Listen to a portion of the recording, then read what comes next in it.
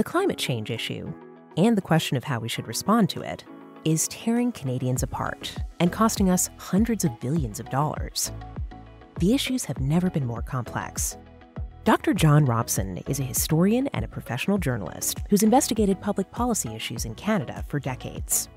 He's used to asking the hard questions, finding the solid evidence, and separating fact from fiction. The issues around man-made global warming are very complicated.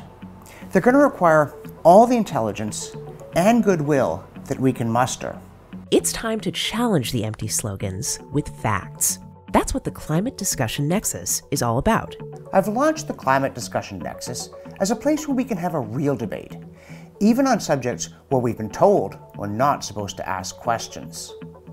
Particularly the science that does, or does not, say that we face a crisis.